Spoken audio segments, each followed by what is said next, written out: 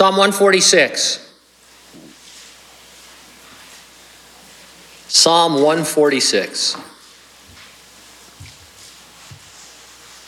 The topic, don't put your trust in princes who are mere men that will die.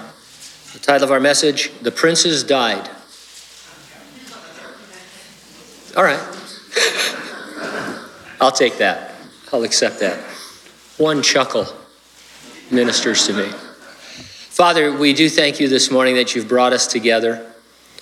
Lord, to say that we live in turbulent times would be an understatement, and yet at the same time, Lord, when have there not been turbulent times for the church? We pray that your Spirit, Lord, would abound in this place, that he would indeed teach us many things this morning about your character and nature and great love for us. We'd have a sense of the manifest presence of Jesus, walking, as he said, amidst the candlesticks, that the word of God would be rich and full to our hearing and to our hearts. Guide us, we pray, as we go through this marvelous text. Make it alive to us today, Lord. In Jesus' name we pray. Those who agreed said, amen. When Nick Fury wanted to know how Loki used the Tesseract to, as he said, turn two of the sharpest men I know into his personal flying monkeys, Captain America perked up. Having been frozen for 70 years, Cap, that's what we call him, was understandably ignorant of most of the pop culture references being made by his fellow Avengers. When Fury mentioned flying monkeys, Thor said, "Monkeys? I do not understand." An excited Captain America blurted out, "I do. I understood that reference." In another of the films, we see the page of a notebook on which Steve Rogers keeps a to-do list of pop culture he needs to get caught up on.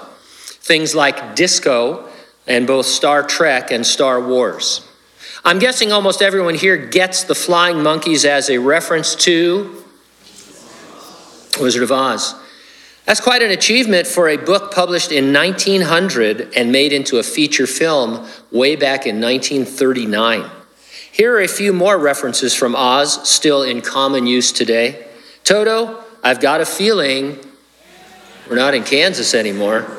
Lions and tigers and bears, oh my. Pay no attention to that man behind the curtain. And of course, there's no place like home.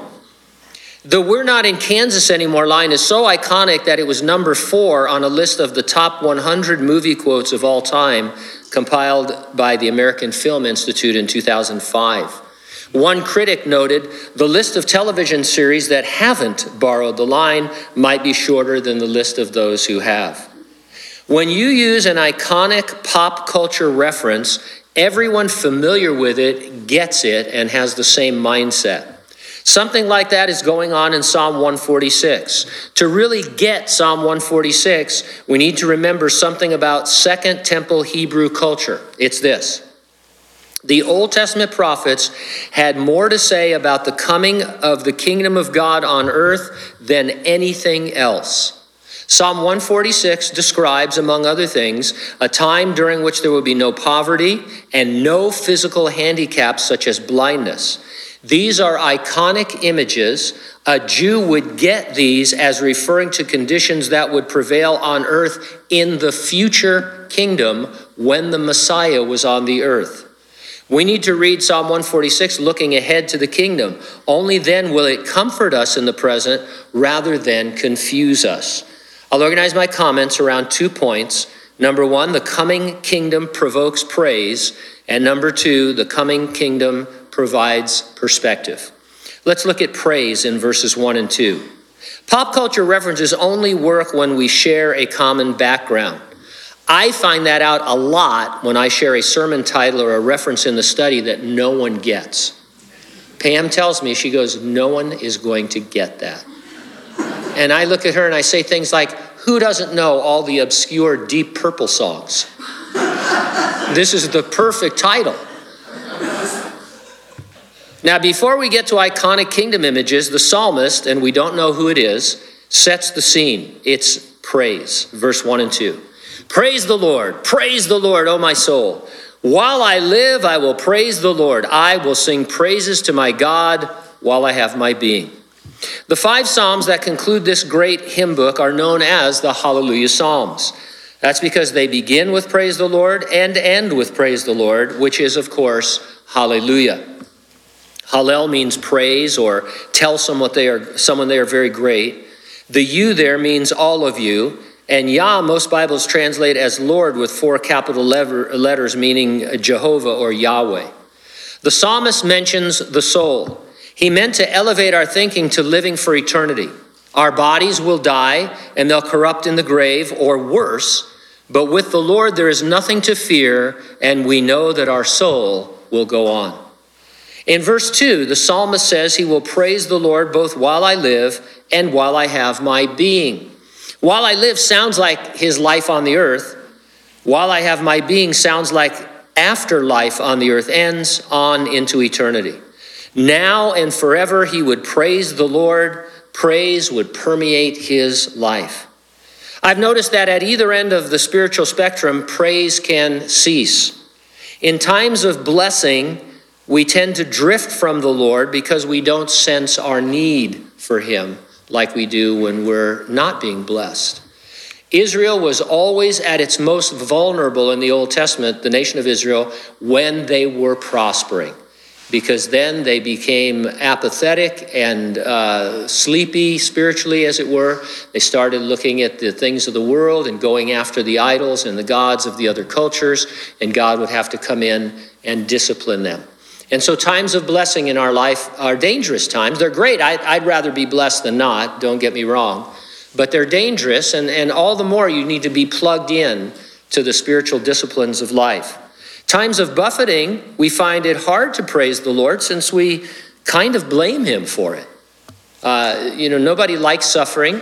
The apostle said, don't consider it a strange thing when trials come, because why? We do consider it a strange thing.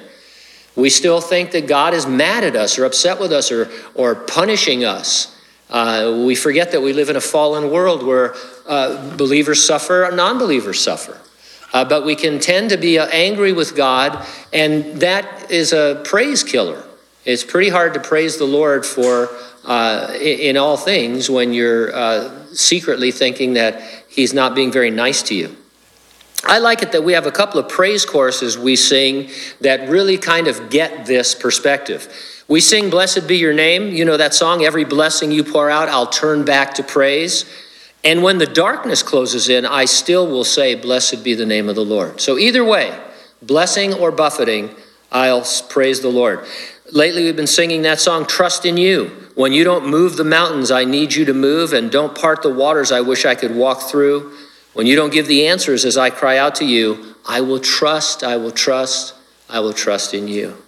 Hallelujah means all of me telling the Lord he is very great, and it implies that I do it all the time. Ever play charades? Are you good at charades? I think I'm good at charades, but I'm really not. I can never remember any of the signals. I have to ask what the signals are. I know movie. This is something on the nose, right? Yeah, we're not going to do that right now. But anyway, think of your daily life, your language, and even your body language as a kind of worthy charade in which people can easily guess that you are a believer whose life is dedicated to all the time praising the Lord. Sound on the nose, right? That guy's a believer. And believe me, you can tell sometimes. Some people are just so filled with joy that you're drawn to them. There's a spiritual thing. But beyond that, there's our language, and there are many other things that we can do in order to give the impression and the understanding to people that we praise the Lord. Now, number 2, the coming kingdom provides perspective. Dr. J. Vernon McGee said of the prophets, the Old Testament prophets, it was their theme song. They sound like a stuck record saying over and over that the king is coming, the kingdom is coming, and great blessings will be on this earth. Anybody not know what a record is, since we're in this iconic phase?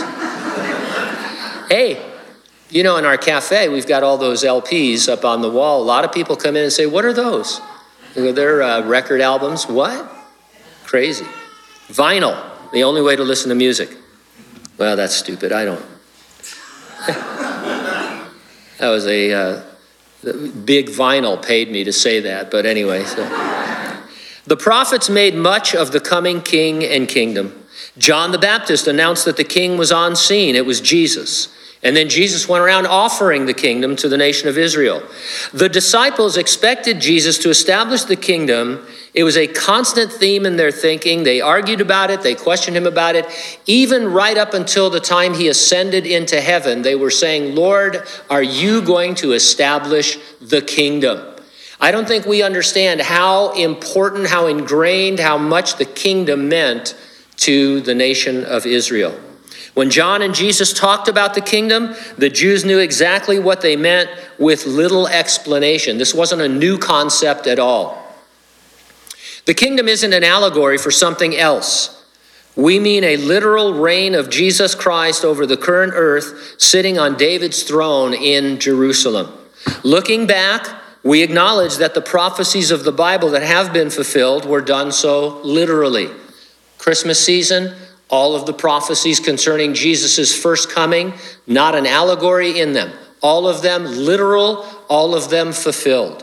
Looking forward, we must acknowledge that the prophecies of the Bible that have yet to be fulfilled will also be done so literally. There are something like 8 times as many prophecies concerning the second coming of Jesus than there are his first. Why would they not also be literal? And yet many theologians balk on this and they say, no, the prophecies there are meant to be allegories. They're symbolic of different things. These are not things that are going to happen. Why would prophecies of the future suddenly be allegories? They are not. They're real, they're literal, they're future. Now, we more commonly call the kingdom the millennial kingdom or the millennium. Kingdom of heaven on earth, millennium, the millennial kingdom. Those are all talking about the same thing. In the Revelation, in chapter 20, we're told no less than 6 times the kingdom will last 1,000 years. In Latin, 1,000 is millennium, millennium, 1,000 years. And so that's why we call it the millennium. For the remainder of the psalm, the psalmist assumes a future perspective as he lives in the present. And that's always a good thing to do, to look at your present circumstances from what's sure to happen in the future. Or should we say it's the palmist who does this? Are you familiar with, looks like our president to be Joe Biden? The other day, there's a quote on YouTube. He's somewhere, I forget where he is, but he wants to quote from the Psalms. And he talks about the palmist. And so, it is hilarious. I'd make fun of anybody who did that. I'm not biased in any way, but I'm serious. I mean, it's just cute. Somebody should take him aside and wake him up. Verse 3, do not put your trust in princes, nor in a son of man in whom there is no help. Princes would be anyone in a position of authority, princes, kings, potentates, pharaohs, etc. Son of man indicates that the princes being referred to are merely men. This doesn't mean leaders are to be disregarded as unimportant, Newsom. I can't get political. However, we're supposed to be meeting outdoors next week, right? Because midnight tonight, we go into a deep purple phase again. And so, what I'm calling deep purple, you get that? See that callback? Yeah. I got it. I got a million of them. But so we'll be meeting outside next week. I'll be in here filming, and the doors will be open if you want to come in and warm yourself a little bit during the service. So that's how we're going to handle that.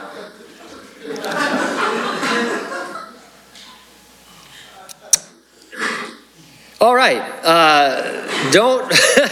This is a reminder to the Jews to not lose sight of the future King of Kings. For a Jew, it meant keeping messianic hope alive.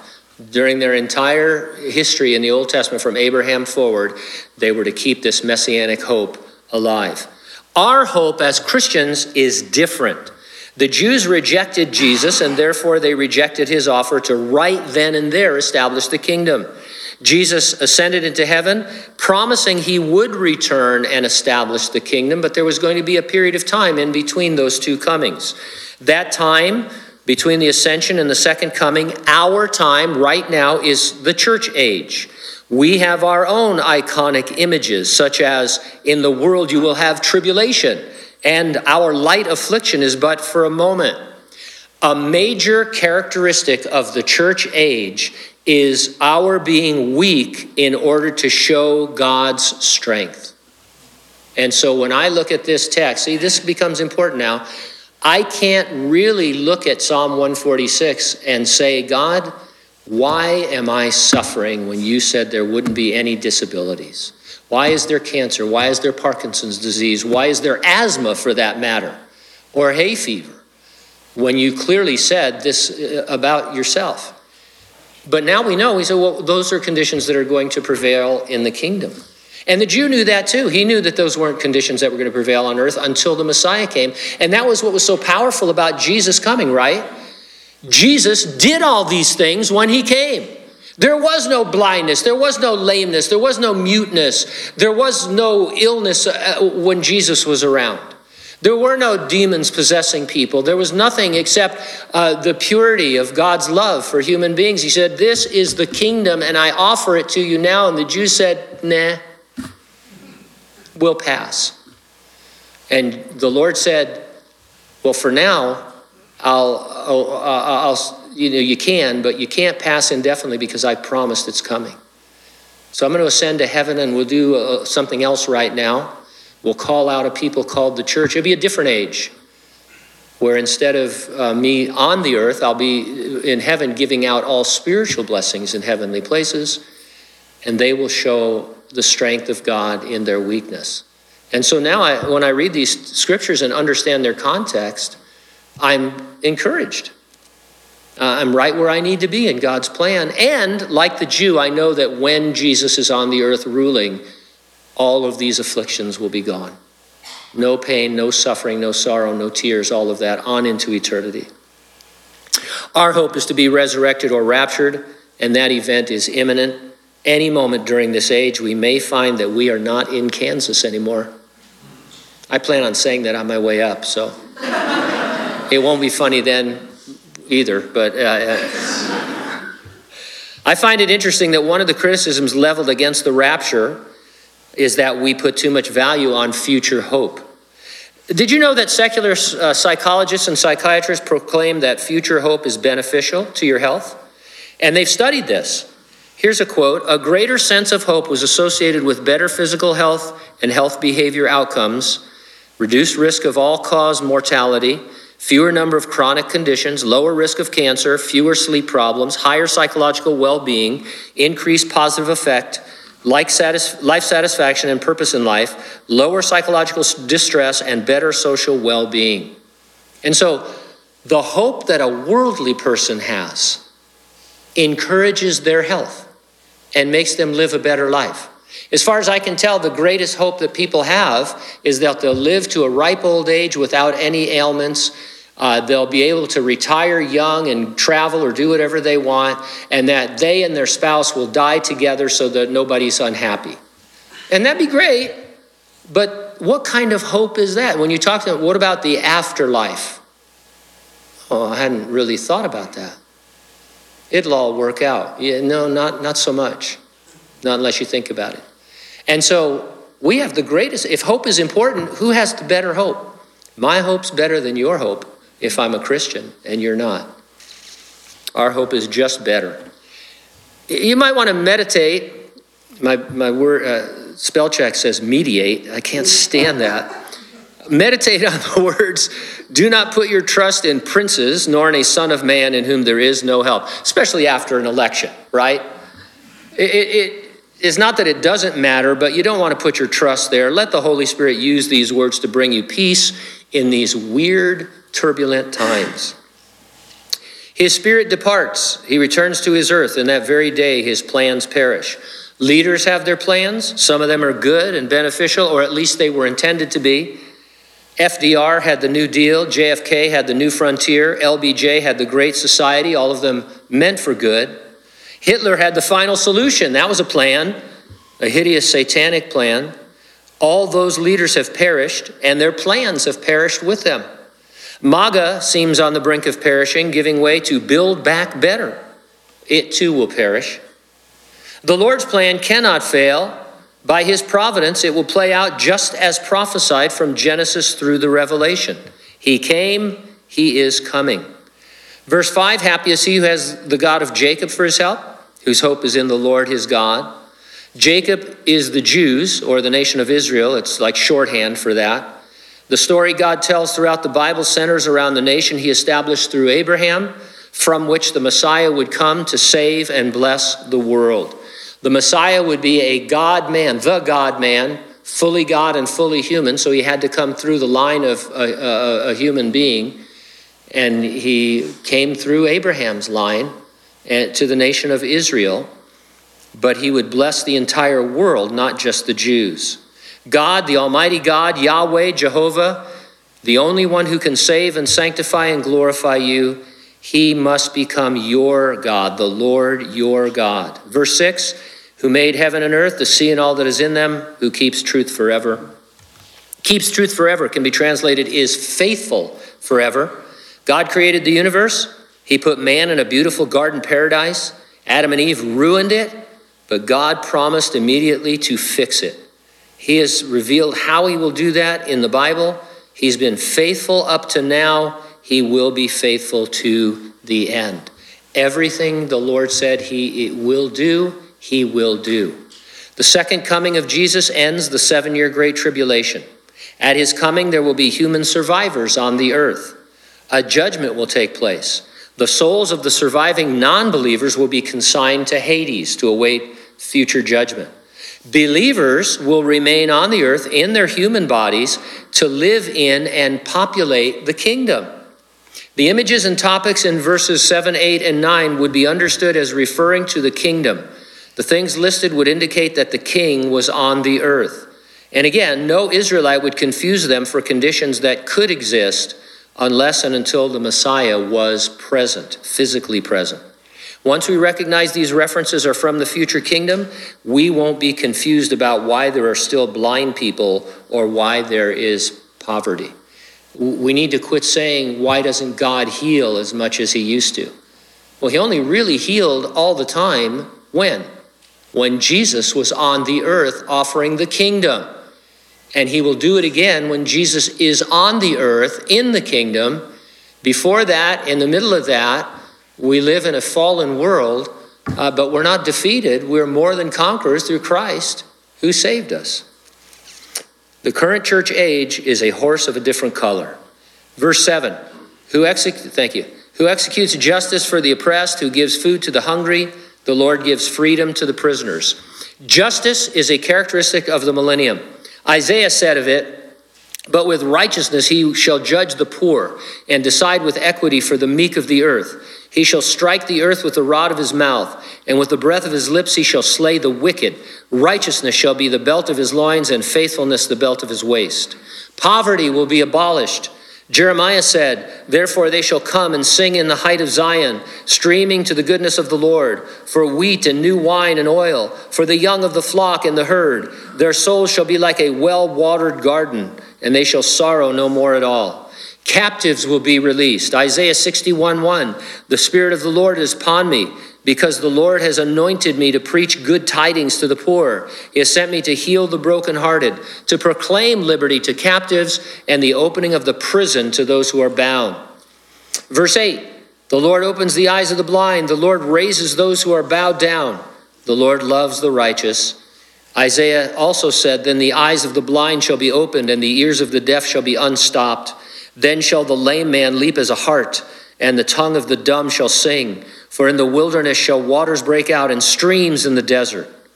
We take from that there will be no disabilities at all. All will be healed.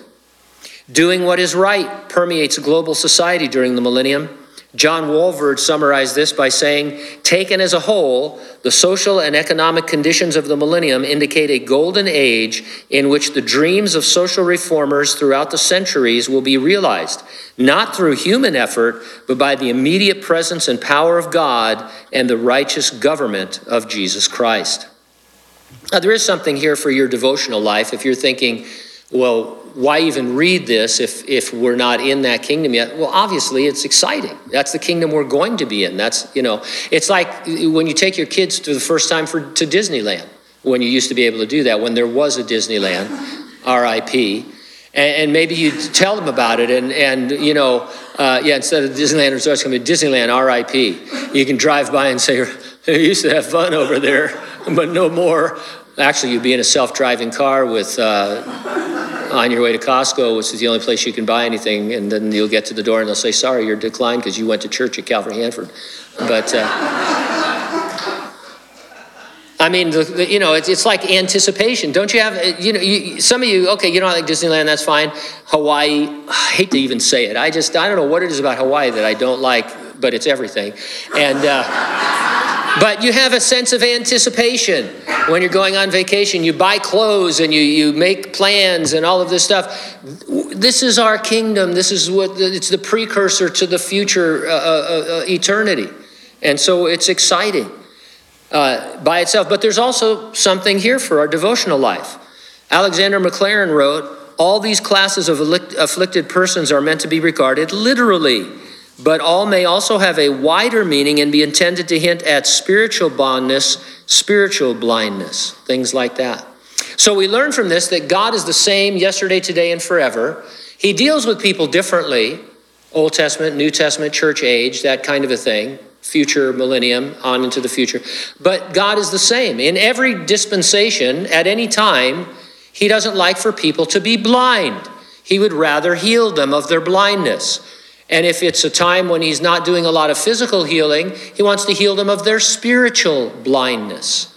And so there's always a lot for us to glean from this. In the millennium, God will open blind eyes physically. We extrapolate from his future characteristic that he heals spiritual blindness. And so we preach the gospel and pray that God would open blind eyes. Next, the psalmist said, but the way of the wicked he turns upside down.